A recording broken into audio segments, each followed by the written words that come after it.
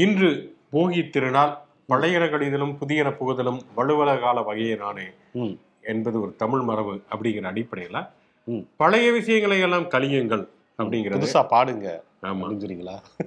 அதுக்காக நம்மளால வீட்டில் இருக்கக்கூடிய எல்லா பிளாஸ்டிக் குப்பையும் கொண்டு போய் எரிச்சிட்டு போகியை கொண்டாருன்னு சொல்லி புகையை போட்டு சுற்றுச்சூழல் முழுக்க நாசமாக்குறது, இந்த மாசம் புகை மாசம் உருவாக்குறது, காற்று மாசம் உருவாக்குறது அதெல்லாம் பண்ணிட்டு இருப்பாங்க. அது மிக மிக தவறு. அதனால இந்த ஆண்டு என்ன பண்ணிருக்காங்க, சென்னை மாநகராட்சி மற்ற மாநகராட்சி அப்படின்னு தெரியல, அவங்களே தூய்மை பணியாளர்கிட்ட நீங்க வந்து தனித்தனியா பிரிச்சு கொடுத்துருங்க, அவங்களே எல்லாத்தையும் டிஸ்போஸ் பண்ணிடுவாங்க அப்படிங்கிற மாதிரி செஞ்சிருக்கிறாங்க. ஒவ்வொரு தரமும் இந்த தீபாவளி வெடியினாலையும் சரி, இந்த மாதிரியான போகினாலையும் சரி, காற்று மாசுபாடு வந்து குறிப்பிட்ட அளவை விட அதிகமாயிடுச்சு.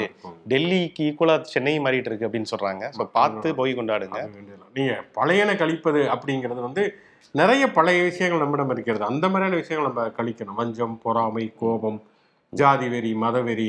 நேற்று சொன்ன மாதிரி ஆளுநர் வந்து கையெழுத்து போடாம சோம்பேறித்தனமா இருக்கிறத பொங்கல் வந்து கையெழுத்து போடுவேன் அப்படிங்கிற மாதிரி விஷயங்களுக்கு வந்தால் அது சரியானதாக இருக்கும் அப்படின்னு சொல்லிட்டு, போனால் என்ன விட்டு தள்ளு, பழசையெல்லாம் சுட்டு தள்ளு அப்படின்னு சொல்லிட்டு சோக்குள்ள போவோம். இது சொல்றதை சொல்லிட்டோம். ஒளிப்பதிவாளர் ரமேஷ் பாலாஜியுடன் நான் சிவகுமார், நான் உங்கள் நண்பன் சரண்.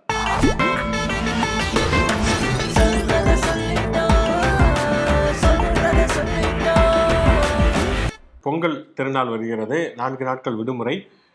நிறைய வாரிசு படத்துக்கு, துணிவு படத்துக்கு போகக்கூடியவங்க போகட்டும். அதை தாண்டி வீட்டுக்கு வந்து ஓடிடியில் படம் பார்க்கணும், அல்லது வாரிசு துணிவு போகலாம், காசு இல்லைப்பா, வீட்டுக்கு வந்து ஓடிடியில் பார்க்குறோம் அப்படின்னு சொன்னால் எதை பார்க்கலாம்?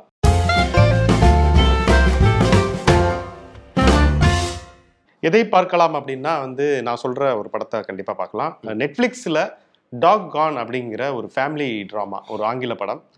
ஸ்டீஃபன் ஹெரக் அப்படிங்கிற ஒரு இயக்குன ஒரு படம். இன்னைக்கு இருக்கக்கூடிய இப்போ சமீபத்தில் வந்த படம் தான் அது. வந்து நெட்ஃப்ளிக்ஸ் ஃபிலிமாக வந்து ரிலீஸ் ஆகிருக்கு.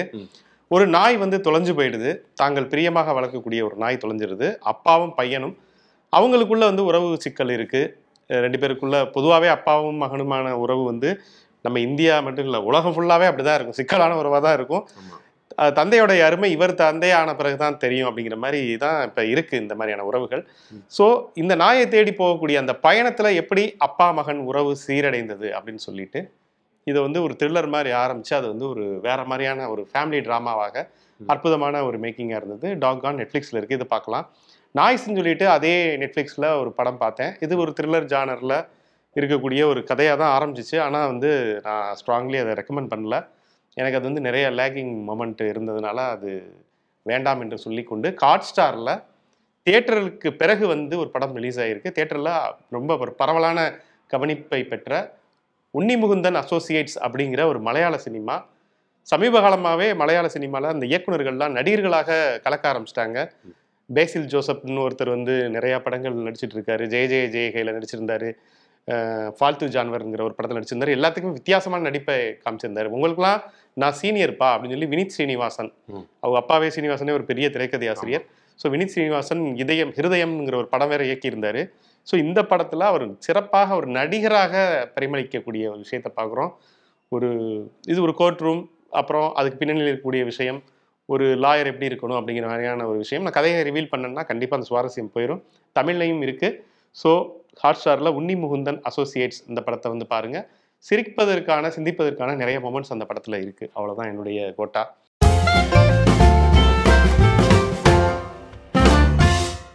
புத்தகம் அப்படின்னு பார்த்தோம் அப்படின்னு சொன்னால் வந்து நிறைய புத்தகங்கள் இருக்கிறது. புத்தக கண்காட்சி வேறு நடக்கிறது.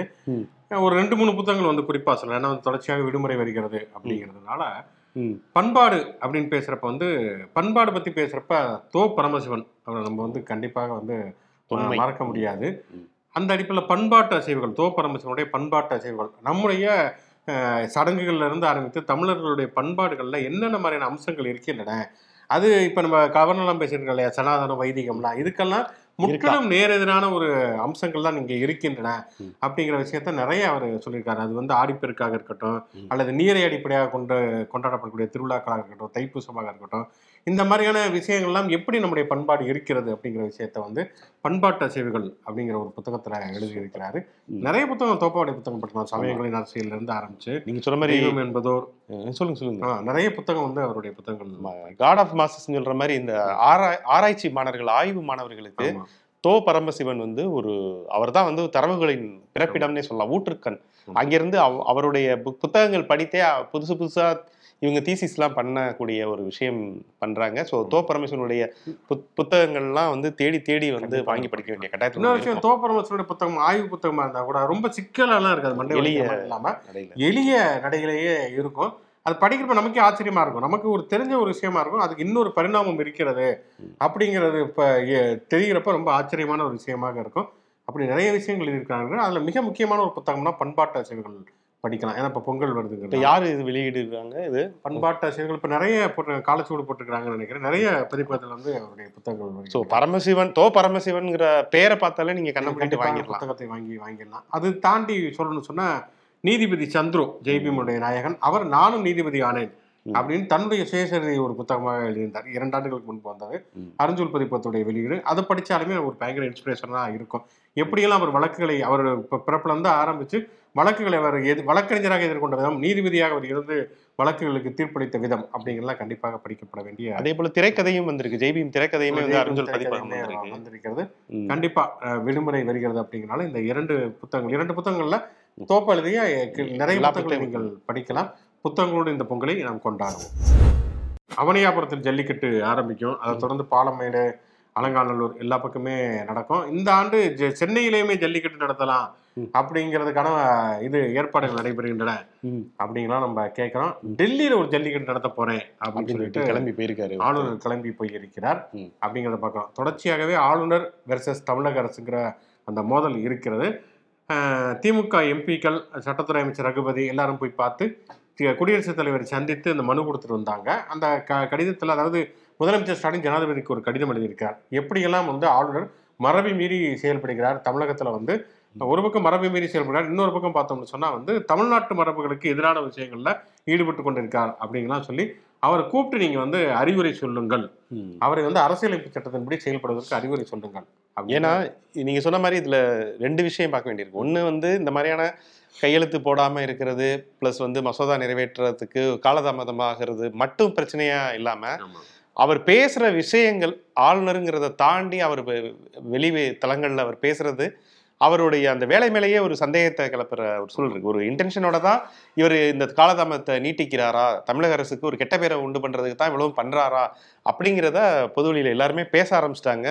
ஸோ இதுக்கு வந்து கட்சி சார்பெலாம் இல்லை, வேணா அதிமுகவும் பாஜகவும் கண்ணை மூடிட்டு ஓகே இவர் நம்மாளு அப்படின்னு நினைக்கலாமே ஒழிய, மற்ற எல்லாருமே ஓரணியில இருந்துட்டு ஏன் ஆளுநர் இப்படி வந்து பண்றாரு அப்படின்னு சொல்லிட்டு தான் பேச ஆரம்பிச்சிருக்காங்க. இதுல சமுத்திரங்களே பேசிருக்க அப்படி துணியப்படுத்தல. ரவீந்தர் தமிழ்நாடு அப்படின்னு பயங்கர ட்ரெண்டானது தேட்டர்ல வந்து பயங்கரமா வந்து அதை வந்து ஆரவாரமா பாக்குறாங்க. இது ஒரு பக்கம். இன்னொரு பக்கம் கவர்னர் நேரடியாக டெல்லிக்கு போயிருக்கிறார் அப்படிங்கிறப்ப திமுக அரசுக்கு ஆபத்து வருமா அப்படிங்கிற கேள்வியுமே எழுகிறது. ஏன்னா தொடர்ச்சியாக பிஜேபி ராஜா சொல்லியிருக்காரு, திமுக ஒழுங்கா வாய மூடிக்கிட்டு இருந்தா உங்களுடைய ஆட்சியை காப்பாத்திக்கலாம், இல்லைன்னா பாத்துக்குங்க அப்படின்னு இருக்காரு. ஏன்னா அவர் அடுத்த டயத்துல ஒரு 5-6 மாநிலத்துக்கு முதலமைச்சராக இருக்காரு அப்படிங்கிறதுனால வந்து எச்சரிச்சிருக்காரு. வந்து இவர் சொல்றது அது சீரியஸா எடுத்துக்க வேணாம்னு நம்ம வந்து அது அப்படி மேலோட்டமா கடந்து போகவும் முடியாத அளவுக்கு திமுக 2 முறை இது மாதிரி 356 கலைக்கப்பட்டு இருக்கிறது அப்படிங்கிறது. அதை இவர் எடுத்து பயமுறுத்துறாரு. ஆமா, பயமுறுத்துகிறாரு. இன்னொன்னு வந்து பிஜேபியுமே அப்படி ஒரு ட்ரெண்ட் வந்து ட்விட்டர்ல பண்ணிருக்காங்க. 5 நிமிடத்தில் ஆட்சியே மாறும் அப்படிங்கிற ஒரு ட்ரெண்டை வந்து பண்ணிருக்காங்க. 2 விதத்துலதான் ஒரு ஆட்சியை மாற்ற முடியும். ஒண்ணு வந்து ஆட்சியை கலைக்கலாம், இல்லைன்னா வந்து அங்க இருக்கக்கூடிய ஆட்களை வந்து பறித்து தங்களுடைய ஆட்சியை நிறுவுறதுங்கிறது. தமிழ்நாட்டில் அதுக்கான வாய்ப்பு ரொம்ப ரொம்ப கம்மியா இருக்கிற மாதிரி தான் இருக்கு. ஏன்னா திமுகவா இருக்கட்டும் அல்லது திமுக கூட்டணி கட்சிகளா இருக்கட்டும், அவங்க இருந்து வருவதற்கான ஆட்கள்ங்கிறது பெருசா இல்லை. அப்படிங்கிறப்ப அதிமுக வந்து இழுத்தாலுமே அதுக்கு ஒரு பெரிய பலன் இல்லை, எந்த பயனும் இல்லை அப்படின்னு தான் சொன்னோம். அப்படி இருக்கிறப்ப நேரடியாக குடியரசுத் தலைவர் மூலமா வந்து கலைக்க முடியுமா அப்படிங்கிற கேள்வி, அதுதான் உங்களுடைய விருப்பமாக இருக்கிறது. எடப்பாடி வந்து ஒவ்வொரு தடவையும் என்ன சொல்றாருன்னா, ஒரே நாடு ஒரே தேர்தல், 2024 வந்து சட்டமன்றத்துக்கு தேர்தல் வருங்க அப்படின்னு சொல்லிட்டே இருக்காரு இல்லையா. அப்படியான ஒரு விருப்பத்தோடய இருக்காங்க. ஆனால் முதல்ல மாதிரி இப்படி இன்னும் சொல்ல போனா அப்படி நிறைய ஆட்சி கலைப்புல பண்ணது காங்கிரஸ் கட்சி தான் அதை பண்ணியிருக்குது அப்படிங்கிறத வரலாறு. முதல்ல 1959 கேரளாவில் இவருடைய இஎம்எஸ் நம்பூதிரி ஆட்சியை தான் கலைச்சாங்க. அதுல இருந்து 30 ஆண்டுகளாக தொடர்ச்சியாக ஆட்சியை கலைப்பது, அதுல நம்ம தமிழ்நாட்டில் கலைஞருடைய ஆட்சி 2 தடவை கலைஞ்சது, எம்ஜிஆருடைய ஆட்சி கலைஞ்சது அப்படிங்கலாம் தொடர்ச்சியாக நடந்து கொண்டது. 1989 எஸ்ஆர் பொம்மை அந்த ஆட்சியை கலைக்கிறப்பதான் வந்து இந்த பிரச்சனைக்கே முற்றுப்புள்ளி இது வைக்கப்பட்டது. இது ஒரு காழ்ப்புணர்ச்சியா வேற மாதிரி இந்த சட்டத்தையே வேற மாதிரி பயன்படுத்துறாங்க. நம்ம தொடர்ச்சியாகவே மாநில அரசுகளை கலைப்பதற்கு மத்திய அரசு பயன்படுத்தி கொண்டே இருக்கிறது அப்படிங்கிறப்பதான் எஸ்ஆர் பொம்மை கோர்ட்டுக்கு போறாரு. முதல்ல கர்நாடக உயர்நீதிமன்றம் வந்து அவருடைய மனுவை வந்து நிராகரிச்சுட்டாங்க. உச்ச நீதிமன்றத்துக்கு போறப்பதான் அவங்க வந்து கடுமையா 94 வந்து தீர்ப்பு கொடுக்குறாங்க. இஷ்டத்துக்கு இந்த மாதிரி எல்லாம் வந்து 356 பிரிவை பயன்படுத்தி எல்லாம் வந்து மாநில அரசுகளை கலைக்க முடியாது. குடியரசுத் தலைவருக்கு அந்த அதிகாரம் இருக்கிறதுனால கூட அதுவுமே வந்து எல்லைக்குள்ள உள்ளதுதான், அது வந்து எல்லைகள் அற்றது கிடையாது, லிமிட்டட் தான் அப்படிங்கிற ஒரு தீர்ப்பு சொன்னாங்க. அது மட்டும் இல்லாமல் என்னன்னா, குடியரசுத் தலைவருக்கு ஆட்சியை கலைப்பதற்கான அதிகாரம் இருந்தா கூட அதுக்கு என்ன காரணம் சொன்னாங்களோ அதுல தலையிடுவதற்கு நீதிமன்றத்துக்கு அதிகாரம் உண்டு. அப்படி வந்து தலையிட்டு அந்த காரணம் தகுந்ததில்லை அப்படின்னு சொன்னா பழைய அரசாங்கத்தையும் வந்து மீண்டும் வந்து தொடர்வதற்கு நீதிமன்றம் ஆணை பிறப்பிக்கலாம் அப்படின்னு சொன்னதுனாலதான் திருத்தம் வந்திருக்கு. ஆமா, அதனாலதான் வந்து 94 இருந்து 2022 கிட்டத்தட்ட ஒரு 20-28 ஆண்டுகளாக இந்த மாநில ஆட்சிகளை கலைப்பதுங்கிற அந்த பூச்சாண்டி குறைந்திருக்கிறது. அது கூட ரொம்ப ரொம்ப கம்மியா தான் குறைச்சிருக்காங்க. இந்த விஷயம் இவ்வளவு விஷயங்கள் நடந்திருக்கு, இவ்வளவு எஸ்ஆர் பொம்மையில இருந்து ஒரு விஷயம் மாறி இருக்கு அப்படிங்கிறதுலாம் வந்து பாஜகல இப்ப மிரட்டுறாங்க, இப்ப ட்ரெண்ட் பண்றாங்க. இவங்களுக்கு தெரியாதா, இல்ல வந்து தெரிஞ்சுமே இது வந்து ஒரு பயத்தை வந்து உண்டு பண்ணணும் திமுக மேல அப்படின்னு சொல்லிட்டு கண்டிப்பா தெரியாமல் இருப்பதற்கான வாய்ப்பு எல்லாம் கிடையாது. ஏன்னா வந்து எஸ்ஆர் பொம்மையோட பையன் தான் இப்ப கர்நாடக பிஜேபி சிஎம்மாவே இருக்காரு, பசவராஜ் பொம்மை அப்படிங்கிறதுனால அதெல்லாம் தெரியாமல் இருக்கிறதுக்கான வாய்ப்புகளே கிடையவே கிடையாது. இருந்தாலும் நம்ம மிரட்டி பார்ப்போம் அப்படிங்கிற ஒரு விஷயத்தை தான் தொடர்ச்சியாக பண்ணிக்கிட்டே இருக்கிறாங்க. கவர்னர் போய் ரிப்போர்ட்டே கொடுக்குறான்னு வச்சுக்கோங்களேன், சட்டம் ஒழுங்கு சரியில்லை, இல்லை வந்து திமுக அரசுல ஊழல் அப்படின்னு சொல்லி அவர் ரிப்போர்ட்டே கொடுத்தாலுமே கூட உடனடியாக அதை காரணம் காட்டி கலைப்பதற்கான சாத்தியங்கள் ரொம்ப ரொம்ப குறைவு. அதுக்கான சூழலும் இல்லை. அப்படி ஒன்றும் நாட்டுடைய இறையாண்மையை வந்து அடகு வச்ச மாதிரியான ஒரு விஷயத்த இங்க இருக்கக்கூடிய அரசும் பண்ணல. எந்த கட்சியினரும் கணத்துல மறு வச்சுட்டு பாகிஸ்தானுக்கு ஏஜெண்டாவும் வேலை பார்க்கல. அப்படிங்கிறப்ப அவரு ஒரு மக்களால் தேர்ந்தெடுக்கப்பட்ட ஒரு அரசு இருக்கிறது, அது பல திட்டங்களை நிறைவேற்றுகிறது. அதுல விமர்சனம் இருந்தது, சந்தேகம் இருந்ததுன்னா கவர்னர் வந்து கூப்பிட்டு கேட்கலாம், ஒரு தடவை திருப்பி அனுப்பலாம் சட்டமன்றம் நிறைவேற்றக்கூடிய மசோதாவை. இல்லைன்னா வழக்கம் போல காலம் தாழ்த்தலாமே தவிர உடனடியாக எடுத்தும் கவிழ்த்தும் ஒரு ஆட்சியை கலைப்பதற்கான வாய்ப்புகள்ங்கிறது ரொம்ப ரொம்ப குறைவு தான். அப்படி கவிழ்த்தாலுமே கூட அது வந்து தமிழக மக்களுக்கு வந்து பிஜேபி மேல ஒரு பெரிய அளவுல ஒரு வெறுப்புணர்வை தான் ஏற்படுத்தும். அப்படிங்கிறப்ப கிடைச்ச 4 சீட்டும் கிடைக்காம போயிடும் அப்படிங்கிறதான் ஒரு யதார்த்தம், அப்படிங்கிறது தான் ஒரு உண்மை நிலையாக இருக்கிறது.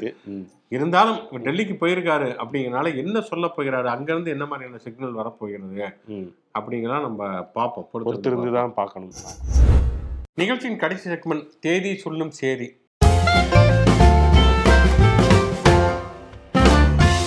இன்று பார்வையாளர் பெரிய அளவில் கமெண்ட்ஸ் வரல. இன்றைக்கு பிறந்த நாள் அப்படின்னு பார்த்தோம்னா 2 மிக முக்கியமான பிரபலங்கள். ஒருவர் நடிகர் சுள்ளிராஜன், ஒருவர் வாழும் சகாப்தம், இன்னொருத்தர் வாழ்ந்து மறைந்த சகாப்தம். நடிகர் சுள்ளிராஜன் அவர் ஒரு தனித்துவமான காமெடி, மாந்தோப்பு கிளியில இருந்து ஆரம்பிச்சு நிறைய படங்களும் ஒரு தனித்துவமான ஒரு காமெடி பண்ணுவார். குதிரை வண்டிக்காரர் வர்ற படம். ஆமா, ரொம்ப கஞ்சனா இருப்பாரு. ஆமா, செம இதா இருக்கும் அவருடைய நடிப்பு எல்லாமே. ஸோ அவருடைய அந்த வாய்ஸ் மாடுலேஷன் இன்ன வரைக்கும் மிமிக்ரி கலைஞர்களுக்கு கடைசியா விவேக் வந்து நிறைய இடங்கள்ல ஒரு படம் முழுக்க சுருளிராஜன் மாதிரியே பேசிட்டுலாம் ரொம்ப உத்வேகமான ஒரு கலைஞர். அவரை நினைவு வருவோம். இன்னொருவர் தர்மயுத்த நாயகன், ஜல்லிக்கட்டு நாயகன் ஓ பன்னீர்செல்வம் அவர்களுக்கு இன்றைக்கு பிறந்த நாள். ஸோ நம்ம கூட வாழ்ந்துட்டு இருக்கக்கூடிய இந்த உன்னதமான இந்த மனிதர், இவர் வந்து ஒரு தியாக செம்மல். என்ன சொல்றது, கட்சியில என்னன்னா ஒரு சாதாரண ஒரு டீ கடை வச்சு தமிழ்நாடு அரசியலுக்கு வந்து 2 முறை ஒரு முதலமைச்சர் ஆனார் அப்படிங்கிறது ஒரு பெரிய அளவுல சரித்திர சாதனை தான். அது தானா வந்தது. யானை வந்து மாலை போட்டுச்சு இந்த படத்துல கல்வியா செல்வம் சரஸ்வதி சபதத்துல கேஆர்ஜேக்கு மாலை போட்ட மாதிரி முதலமைச்சர் ஆன பிறகு உட்காராம இருந்தார். அப்படின்னாலுமே கூட ஒரு பொறுமையின் சிகரமாக ஒரு பன்னீர்செல்வம் இருக்கிறார். எடப்பாடி தாங்கிக்கிறதுக்கே ஒரு மிகப்பெரிய ஒரு மனவழி வேணும் அப்படிங்கிறப்ப வந்து பன்னீர்செல்வம் அவர்களுக்கு நம்முடைய இனிய பிறந்தநாள் வாழ்த்துக்கள். நினைவு நாள் பார்த்தா எழுத்தாளர் எம்பி வெங்கட்ராம் நிறைய நாவல்கள் எழுதியிருக்காரு. காதுகள் அப்படிங்கிற அவருடைய நாவல் மிக முக்கியமான ஒரு நாவல். ஆக்சுவலா எம்பி வெங்கட்ராம அடிப்படையாக வச்சுதான் அறம்ங்கிற கதையை ஜெயமோகன் எழுதியிருப்பார். ஒரு எழுத்தாளருக்கு வந்து ராயல்ட்டி கொடுக்காம ஏமாற்றிய ஒரு பதிப்பகம், அதுக்கு வந்து எழுத்தாளர் மனைவி சாபம் வர்றாங்க அப்படிங்கிறது எம்பி வெங்கட்ராமுடைய சாயல் உள்ள ஒரு எழுத்தாளர் தான் அதுல எழுதியிருப்பாரு. மிக முக்கியமான ஒரு எழுத்தாளர், அவரை நாம் நினைவு கூறுவோம். ஓகே, பொங்கல் விடுமுறை வருது அப்படிங்கிறதுனால நம்மளும் விடுமுறை விடலாமே. ஆமா, தமிழர் திருநாளை கொண்டாடுவது தமிழர். ஆமா, மாட்டு பொங்கல் வரைக்கும் காணும் பொங்கல் கூட நம்ம வந்துடலாம்.